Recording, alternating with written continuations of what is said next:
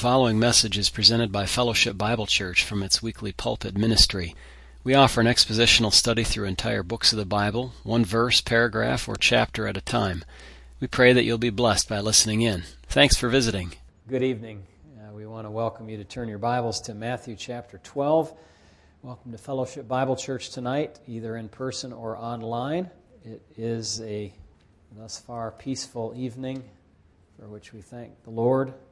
We recognize that that's not an obligation that He has to give us, but He does out of His grace, and we're grateful for it. And in this time, we have a few moments to look into Matthew chapter 12 again, starting in verse 38. Matthew chapter 12 and verse 38.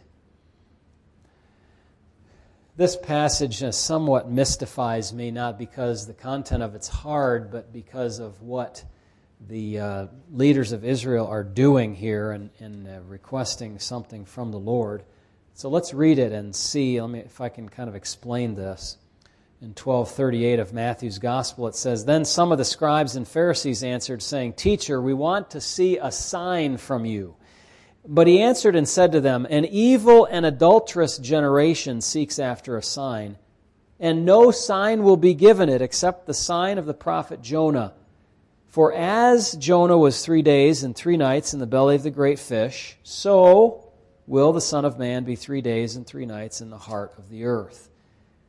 The men of Nineveh will rise up in the judgment with this generation and condemn it, because they repented at the preaching of Jonah, and indeed a greater than Jonah is here. The queen of the south will rise up in judgment with this generation and condemn it, for she came from the ends of the earth to hear the wisdom of Solomon, and indeed a greater than Solomon is here.'" So the back and forth interaction continues. If you've been tracking with our series in Matthew 12, you know the Lord has been confronted with the Pharisees, the disciples eating grain as they happen to be walking through a grain field, and then He healed somebody on the Sabbath, and that was the end of the world and everything, and then they're committing the unpardonable sin, saying that Jesus is doing this by the power of the devil, and of course He says that's foolishness because a house divided against itself cannot stand. You've been committing the unpardonable sin. He basically tells them blasphemy against the Holy Spirit. He says, look, it's obvious that you folks are evil because what's coming out of your mouth is evil, and that reflects what's in your heart, which is evil. Whatever's in that interior storehouse is going to come out, and it's going to tell on your heart. Your words tattle on your heart, don't they? And so He said that to them. And then now we come to this interaction back and forth still going on of the scribes and the Pharisees asking, "Teacher, we want to see a sign from you." Now, this is one of those things, if they're doing a comic strip version of the Bible, you would probably have the guy observing this, do a face palm. Duh. What's going on here? Why are they asking for a sign? So they responded to the Lord's teaching about the tongue. Remember, the Lord is saying your tongue is showing that you're evil. You're an evil people, brood of vipers. How can you, being evil, speak good things? Obviously, what He's saying is, you guys, I don't trust anything you say because it's all evil. It's coming out of an evil heart. We see that, I think, that same thing with all this stuff going on with the abortion debate and all of that. This stuff's coming out of evil hearts, so how can you trust all these fancy-sounding philosophical legalisms and blah, blah, blah? It's all coming from darkness. It's mere excuses to cover up evil. Well, but they responded to His teaching. How should they have responded? They should have probably sat back and scratched their head a little bit and said, the Lord's telling us our words are evil, our hearts are evil. It's not good for us to be evil. Maybe we should repent of that evil. But no, they don't want to deal with that. They change the subject entirely. What they say has nothing to do with the tongue. It's a complete, as we call it, non sequitur.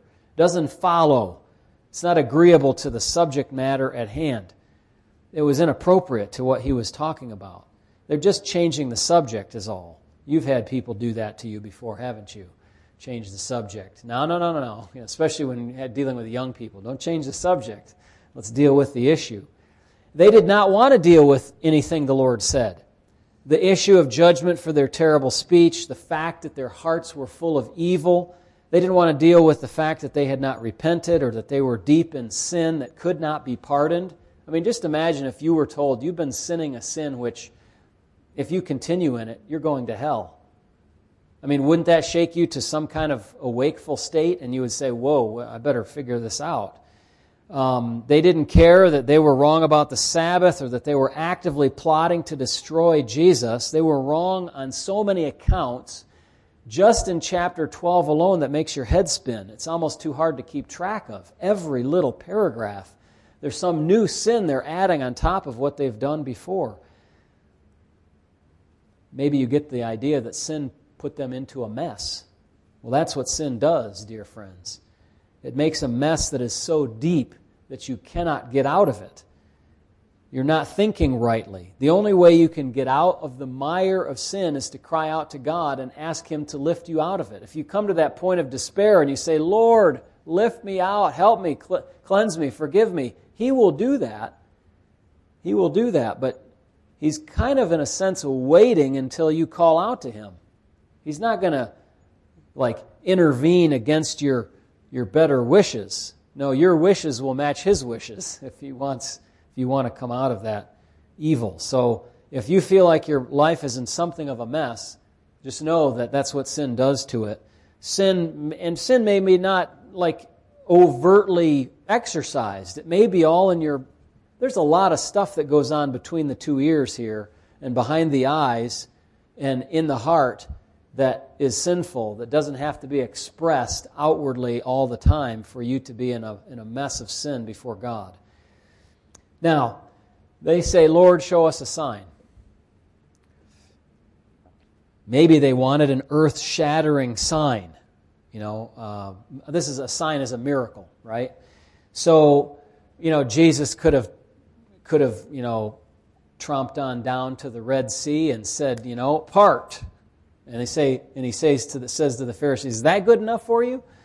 He could have gone to the Mount of Olives and said, hey, you, move over there, and move the whole mountain over there. Would that have been good enough for them? Centuries earlier, God had the prophet Isaiah do something similar. I looked up the verses that talk about asking for a sign. This is one in Matthew 12. The only other one in the whole Bible is in Isaiah 7. And the prophet said to Ahaz, ask for a sign from God. This is about the conflict that he was having with the enemies to the north. And he says, ask a sign. And Ahaz says, I will not ask a sign or put God to the test. Now, he was disobeying the prophet. The prophet said, ask a sign. And that sign will confirm to you that you will have victory over these kings that are coming against you. But he refused to ask a sign. So what did the Lord do? He said, I'll give you a sign. A virgin shall conceive and bear a son. You shall call his name Emmanuel. And that sign was not to occur for another 700 years. But indeed, it did come to pass. And in fact, if the Pharisees and the scribes had had any care to look into the origin of Jesus, they would have found that He was the answer to the earlier inquiry about a sign. You see? And they would have realized that they're asking a man for a sign who is a sign himself. Man, that's powerful. It just has kind of come together for me as I'm thinking through this even now with you, and it's just powerful. They were talking to the sign. Well, and that sign, by the way, was an earth-shattering sign. How many virgins have conceived and born children? Without the involvement of a male, none. They didn't care, though, about all of that. And it's hard for us to imagine where we sit today if we think, what exactly could you want from the Lord? I mean, they've seen so many miraculous healings and they attribute them to the devil. I mean, what are they going to do if he does some other sign? Oh, see, the devil made him do it. He did it by the power of the devil. They're not going to be satisfied anyway, but He removed demons. He gave powerful preaching, taught as one that had authority. He healed people that were deaf and blind and mute, demon possessions. How could they ask a sign when they'd seen a sign? They'd seen thousands of signs, hundreds of signs, dozens of signs, whatever. What was going on in them? Most certainly they were not asking with a genuine heart, because right out of the abundance of the heart the mouth speaks. How can you, being evil, speak good things? They were speaking evil. Their track record gave us no reason to think that they really wanted to see if Jesus was the Messiah. The Pharisees evidently ignored what Jesus had done and asked for more, as if what he had done already was not significant enough, or in some way was unsatisfactory. Can you imagine? Lord, give us a real sign. All these things about healing people and casting out demons and all that. No, we don't want all of that. It's like the situation in John chapter 9. In John chapter 9, memorize this. John 9, story of the blind man. Just get those two things associated together in your mind. John 9, the story of the blind man. Jesus heals a blind man. He's blind from all the way in his life, and then he sees, and the Pharisees ask what happened. And then they ask again what happened. And then they bring his parents in and ask him what happened. And then they ask him again what happened. And then I think it's a fourth time they ask him. And he said, "Well, you've already asked me. You keep asking the same things over and over again. Why do you want to become this man's disciples or something?" And of course, they threw him out of the synagogue because they couldn't stand being taught by a commoner, somebody who didn't know their letters of legalism. And so they would not accept this man's initial or his repeated testimony, and so it was with their hard-heartedness toward Jesus. They wouldn't accept his first sign. They wouldn't accept the second one. They wouldn't accept the third one, the fifth one, the 500th one, or even a big one that he would work for them if he did. And he wrought sign after sign and as one with authority and did more miracles and raised people from the dead. Can you imagine doing that and people asking for a sign? The Pharisees would not receive it. Let me just make an application here on this. If you do not welcome what God has already done for you, don't bother to ask Him to do more. Don't ask Him to do more. If He's poured out upon you blessing after blessing, and He's opened the door of salvation and so much more that you do not deserve, and you complain about it, or you ignore it, you treat it like it's nothing, or show me a sign, Lord, and then you turn around and ask God for something, don't expect an affirmative answer. That would be an offense to the living God. I mean, you can almost hear God saying, like, my child. Or maybe you're not yet born again if you're in that mindset. Friend, I've given you this and this and this and this. You have life and you have a family and you have an opportunity to respond to the gospel and you have money in the bank and you have 2 cars and a house and a 2-car garage and you've got all these other possessions and you've got the love of family members and you've got a society that's peaceful and you're not trying to flee into the jungle to survive and all of this, and yet you're not listening to me. And now you're asking me for something?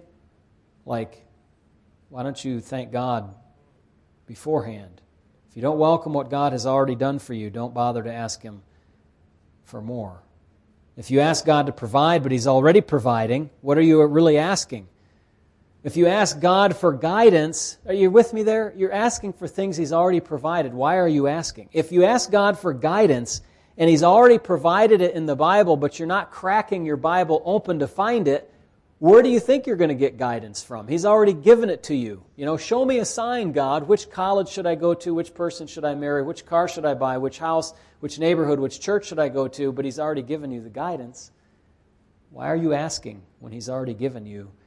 If you're not paying attention to the things God has given, what do you expect? So, they ask for a sign. And no sign, He says, is going to be given to it. That's verse 39. He answered and said to them, an evil and adulterous generation seeks after a sign, and no sign will be given to it except for the prophet Jonah. Let's see how far we can get in this before our time expires. The Lord knew that their quest was sinful. He called them evil and adulterous.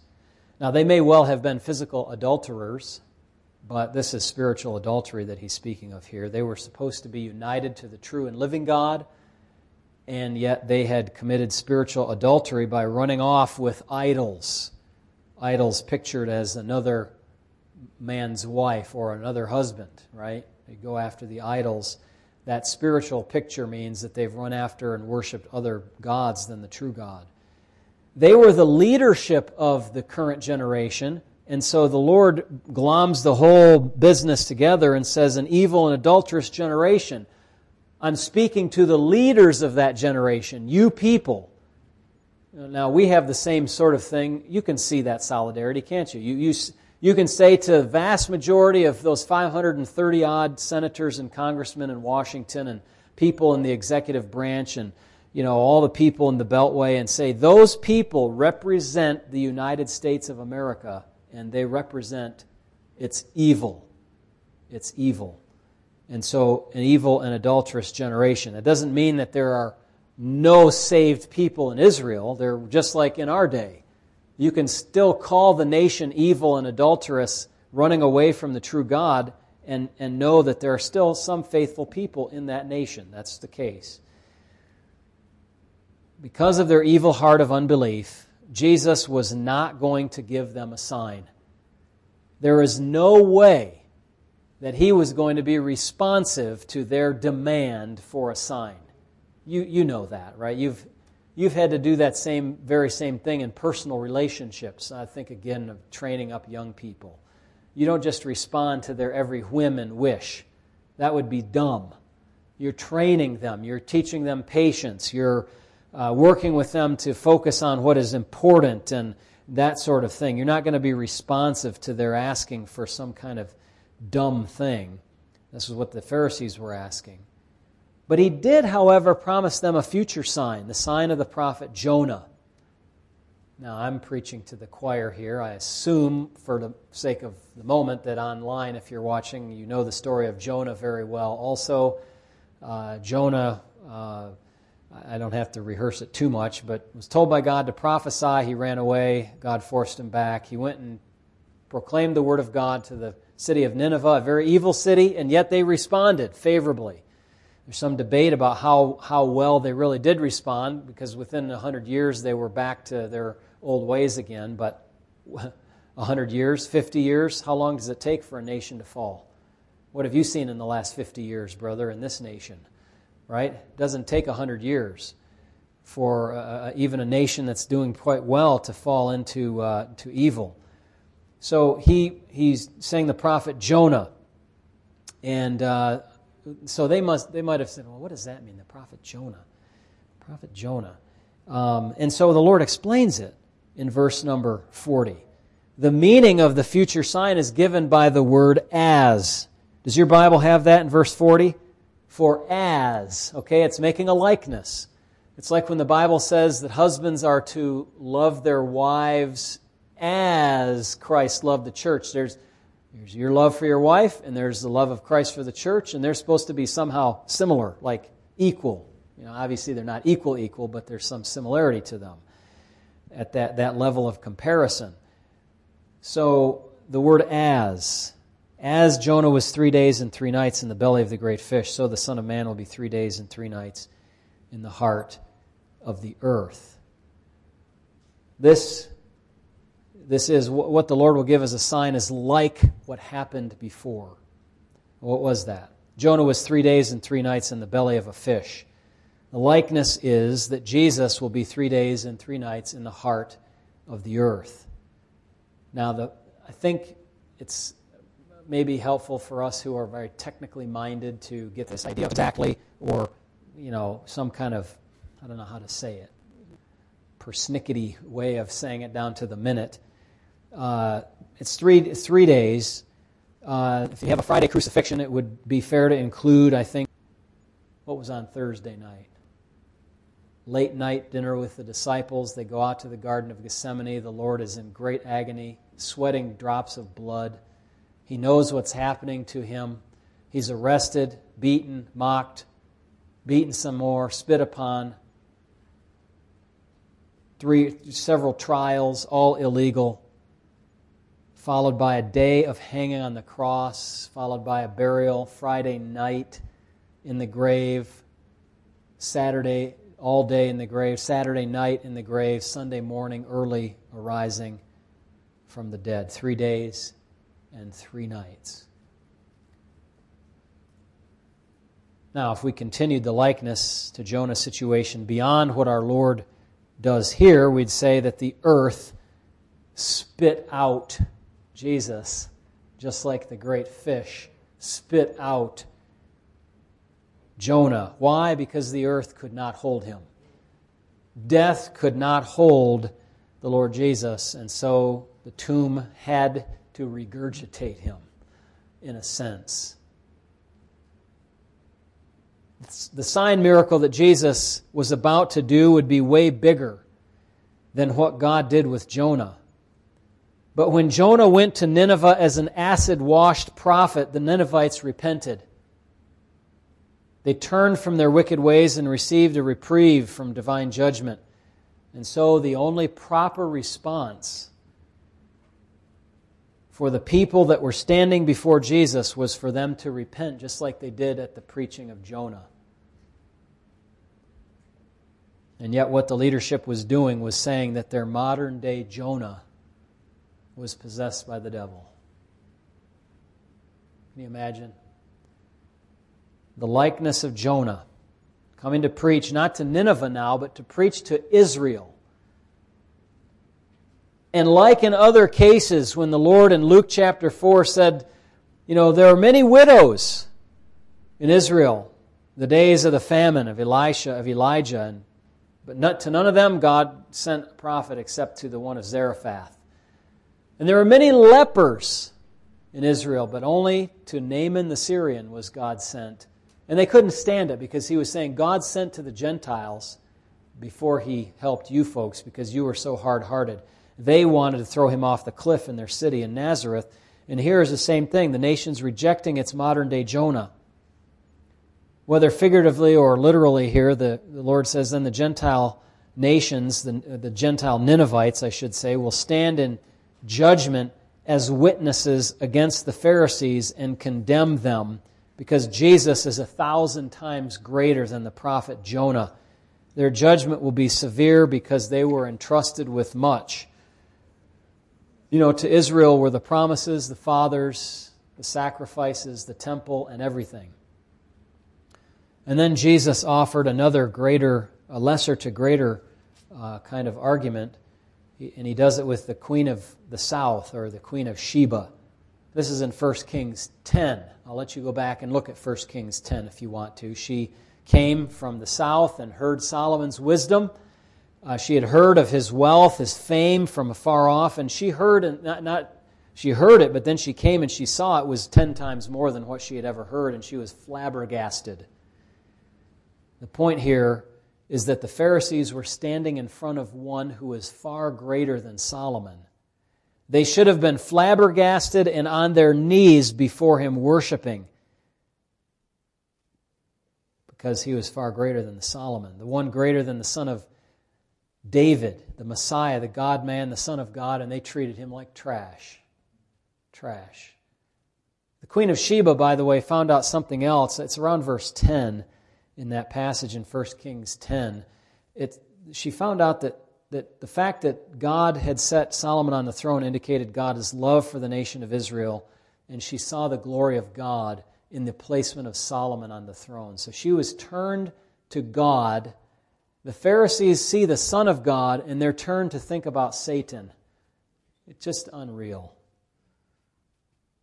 Now, just to close, a little technical note here. There's a small debate about whether Jonah died and resurrected again to life in that fish, or when he was spit out of that fish. I don't believe that he died. The point of, and certainly I don't think you can get that from this passage, because the likeness is not death and resurrection. The likeness is 3 days and 3 nights, a period of time in which the prophet was hidden away from the world. In a similar period of time, the Lord would be in the belly of the earth. But even if Jonah did not die and rise again, there's no reduction in the significance of the similarity between the prophet's fish sign and the resurrection sign of the Son of God. They are similar. In the end, Jesus gave them a stupendous sign. No sign was going to be given now, but there would come a sign in the future. But they still did not believe that sign. Luke 16:31 said, "They will not believe, even if one rises from the dead." That's Abraham speaking to the rich man in the story of the rich man and Lazarus. Remember who the beggar who died and was carried to Abraham's bosom, and the rich man was in torment, and said, Send somebody to tell my brothers I don't want them to come here. And he said, send Lazarus back from the dead, they'll believe him. And Abraham said, no, if they don't believe the Scriptures, they're not going to believe even if one rises from the dead. And in fact, that is what happened and still happens yet today. So don't ask God for a sign if you're not willing to believe the sign. Amen. Let us pray. Heavenly Father, I pray that you would take these words and seal them into our hearts. Help us to marvel at the truth of the Scriptures here. Lord, we love you and we thank you for them. I pray that you help us to reach some people who maybe are in the mindset of asking for a sign, but they're not receiving the signs that God you've already given to us. The sign of the resurrection of Christ, that is the sign of the prophet Jonah. Help us to go back to that, not be flummoxed when somebody asks us, why doesn't God do miracles today? You don't have to do miracles today, God. You did a tremendous miracle. And we simply look back in the eyewitness testimony of that miracle, the resurrection of Christ, and we thank you for it. Let us not have any hardness of heart, but to be humble before you, God. Thank you for those who watched online tonight and those who are here. May this word go out and be useful in your hands to many others as they have opportunity to come across it on the YouTube and on the church website. And thank you in Jesus' name. Amen. Amen. All right, well, I gave it to you tonight. I hope that was helpful and interesting. Certainly want to be reflective of the truth of the Scriptures. And may God bless you tonight. And we'll see you again soon. If you can come, that'd be great. If you have to stay home, why, you can interact with us on this channel here. All right, good night. God bless you.